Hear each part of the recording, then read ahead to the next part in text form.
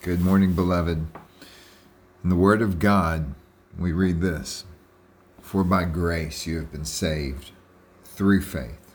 And this is not your own doing. It is the gift of God, not a result of works, so that no one may boast. For we are his workmanship, created in Christ Jesus for good works, which God prepared beforehand that we should walk in them." Almighty God, we are praying for the just over 17 million people who are in Chile. We're praying for those that might look out their window and see the South Pacific Ocean. We're praying for those who are businessmen in Santiago, for those that are raising children, for those that are committed to mining, for those that are striving to further education, for those that are helping to stabilize the economy, for those that are seeking to bring about a democratic government that would establish education and poverty reforms. We're praying that there would be new freedoms among the people. We're praying that that freedom would not just be a proclivity to choose whatever they want, but it would be the freedom that comes in Christ.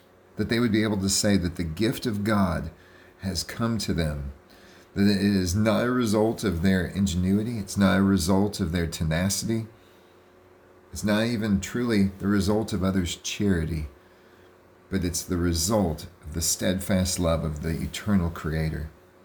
God, we're asking that you would revitalize the groups that are there. We're asking that they would find their faith renewed and discover the living Jesus.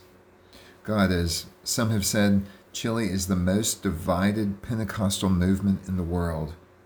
We're praying that no longer would the church and denominations be marked by splits to form hundreds of independent Pentecostal groups, but there would be unity among your beloved bride.